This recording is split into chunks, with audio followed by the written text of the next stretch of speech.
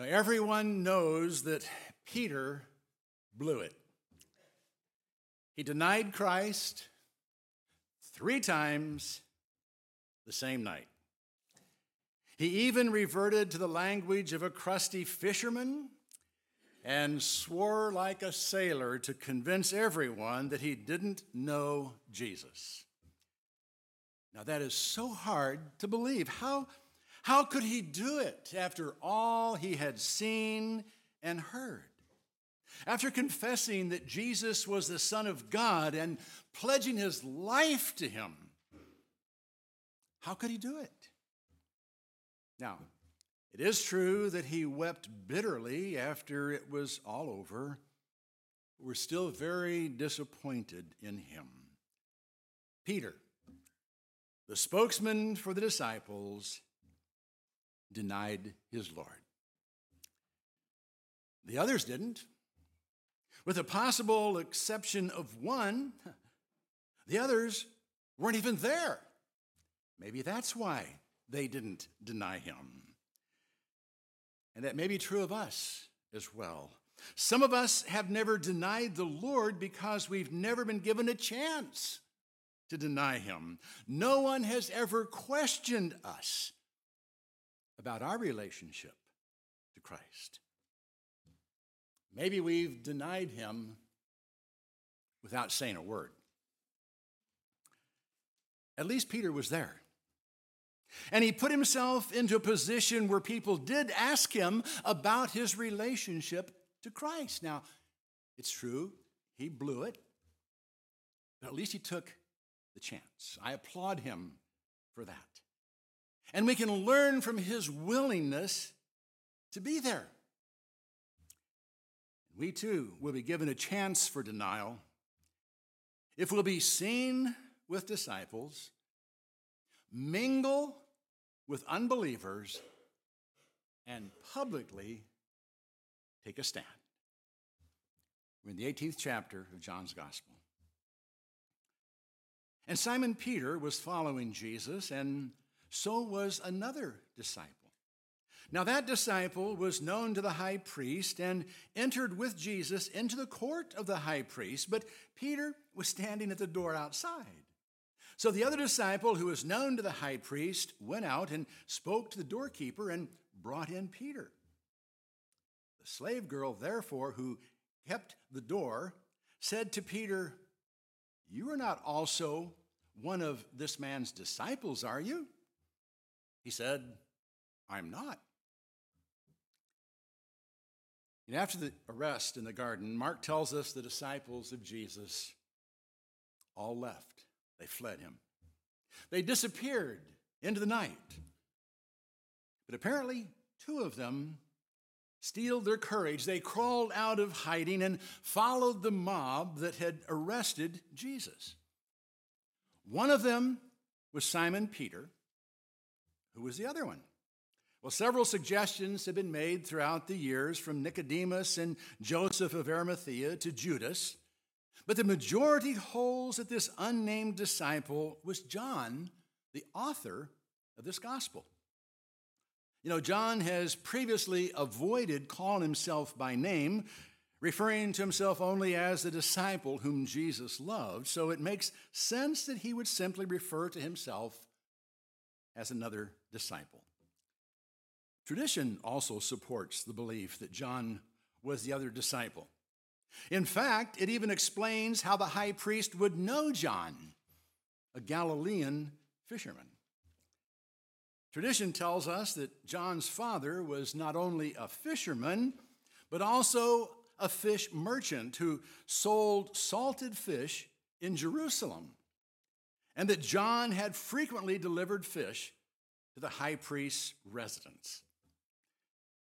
Whoever it was a disciple of Jesus and was known to the high priest. And the servant at the gate also knew him because he was admitted entrance into the priest's home. Now, Peter, who had apparently fallen back a bit, was not let in. So John, if it was John, and it probably was, went back to the gate and spoke to the doorkeeper, and Peter was let in. The slave girl then said to Peter, "You are not also one of this man's disciples, are you?" Now, a couple of things can be picked up from what she said. First, she apparently knew that John was not only the delivery boy for a fishmonger, but a disciple of Jesus.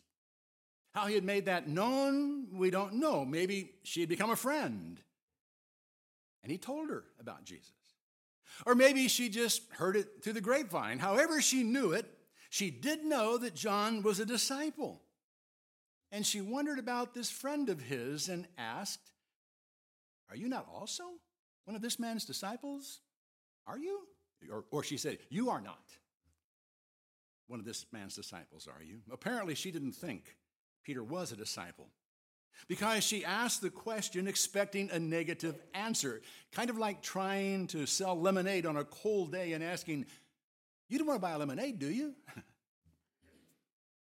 She didn't think he was a disciple, so it was very easy for Peter to say, "No, I'm not."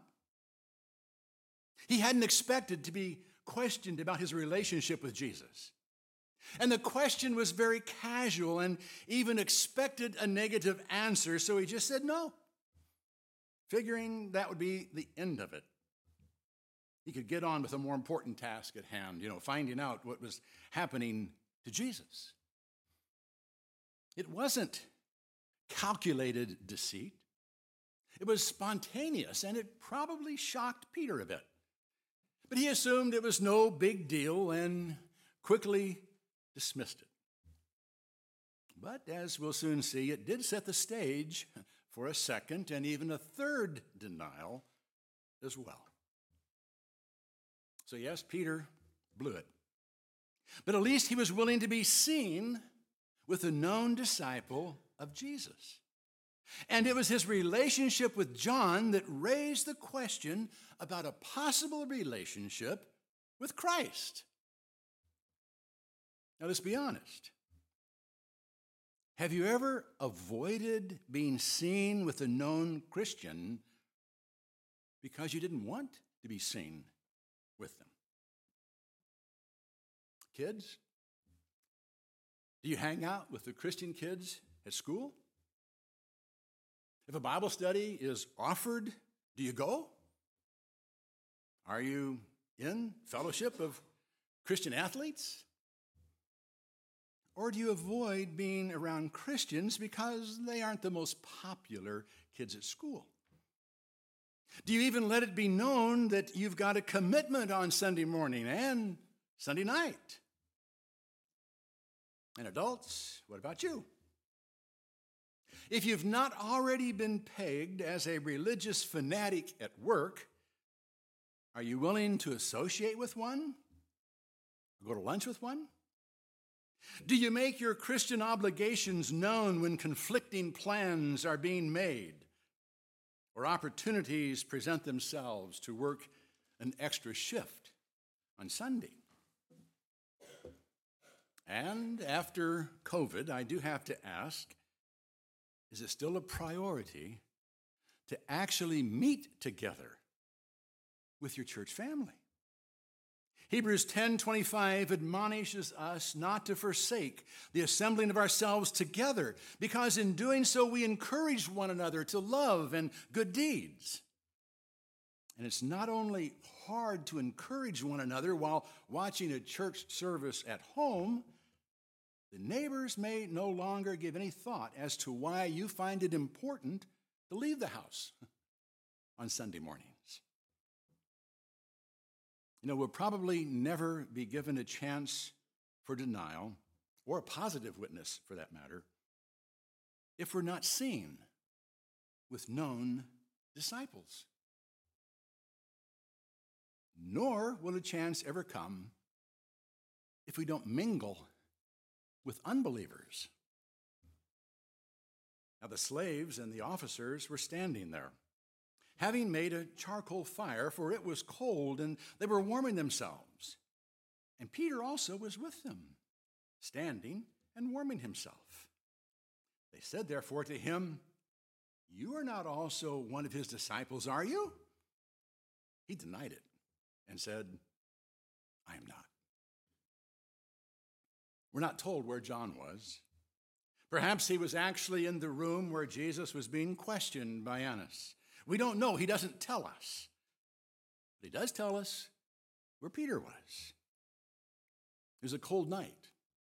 And the household servants and soldiers were warming themselves by a charcoal fire. And Peter was there with them.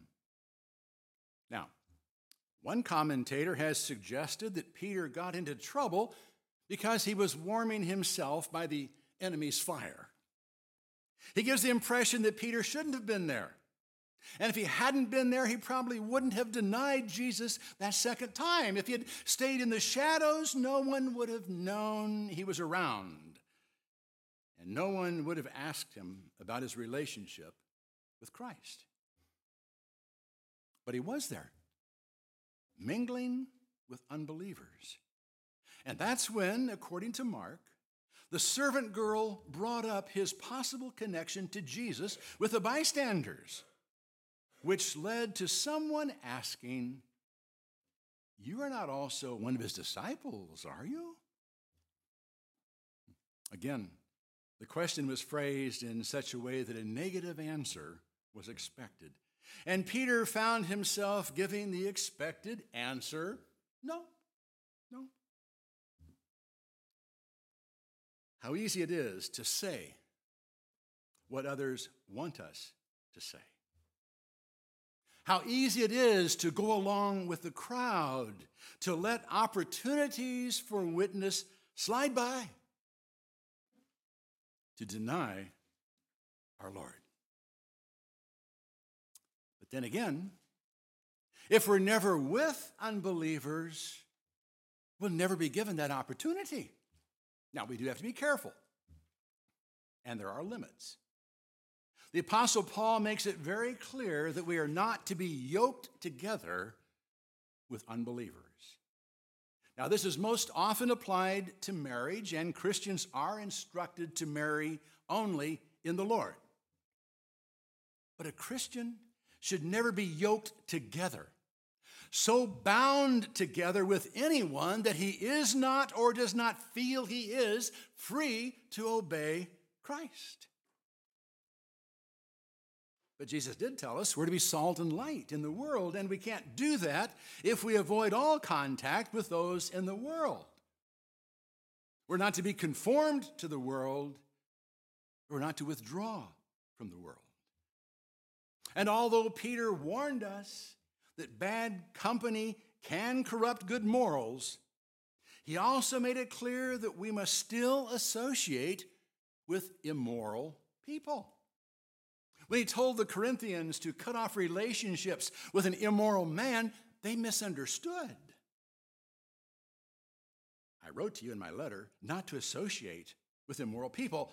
I did not mean with the immoral people of this world, or with the covetous and swindlers, or with idolaters, for then you'd have to go out of the world. But actually, I wrote to you not to associate with any so-called brother if he should be an immoral person. We cannot and should not try to avoid contact with unbelievers. They will never become believers if believers avoid them. Over the years, through attending falconry meets, shooting pistols and shotguns, and working out at the Fit Club, I've become well acquainted with numerous unbelievers who enjoyed the same things I enjoy.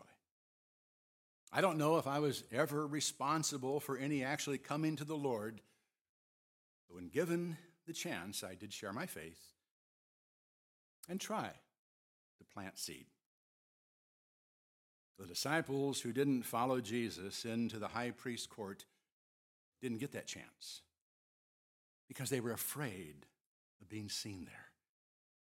They didn't deny Jesus, but neither were they given the opportunity to share their faith with anyone. If we are going to witness for Christ, we're going to have to mingle with those who need to hear about him. We might blow it and even buckle under the pressure.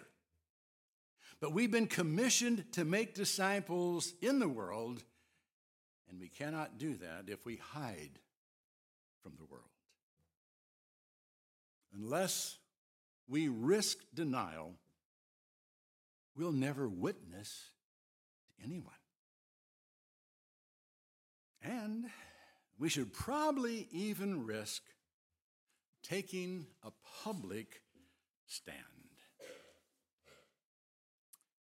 One of the slaves of the high priest, being a relative of the one whose ear Peter cut off, said, "Did I not see you in the garden with him?" Peter therefore denied it again, and immediately a cock crowed. Now, John is kind to Peter here. He doesn't tell of his swearing to convince everyone he wasn't a disciple. He simply says, Peter denied it again, and immediately a cock crowed.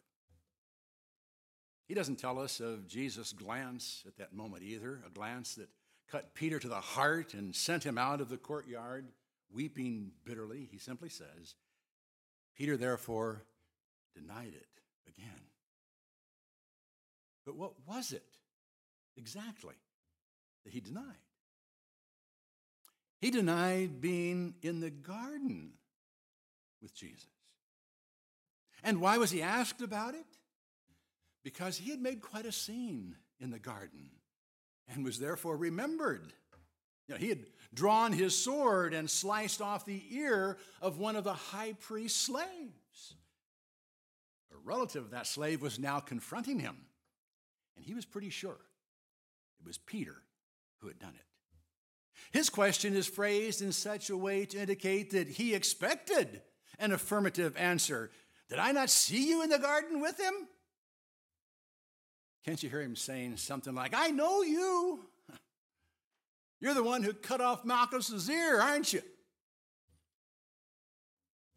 By now, Peter had grown accustomed to denying his relationship to Christ, so it was easy to fall into the trap of doing it again, even if it meant having to convince someone they were wrong. The other two times, he gave the answer that was expected. This time, he had to convince them that he was no disciple of Jesus.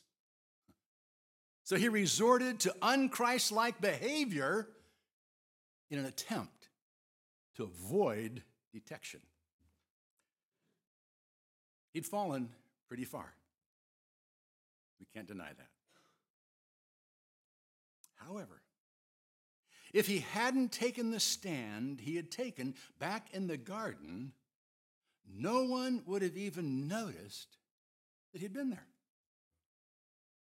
He could have remained a member of the silent majority, and no one would have been the wiser.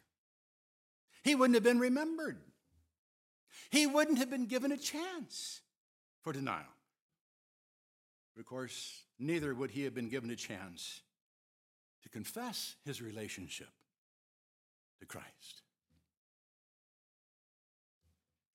Most would agree that the best way to share your faith is in response to questions asked about it. No one will accuse you of being pushy if they ask the questions and you simply respond to their questions. But we've got to do something to make them ask the questions. Slicing off a servant's ear may not be the best thing to do. But we better think of some way to make our devotion to Christ obvious. If we're not willing to publicly take a stand in defense of Christ and Christ-like standards, we're probably not going to be given a chance to deny him, because no one is going to have a reason to even think that we know him. Yes, Peter blew it. He denied Christ 3 times in one night. but at least he was willing to take the chance. He was willing to be seen with disciples. He was willing to mingle with unbelievers, and he was willing to publicly take a stand. I pray we are worthy and willing to do the same, and even more. Are ye able, said the Master, to be crucified with me? You know, Peter had answered yes, and he did mean it. He stumbled a time or two, but he made it all the way to a cross. How far are we willing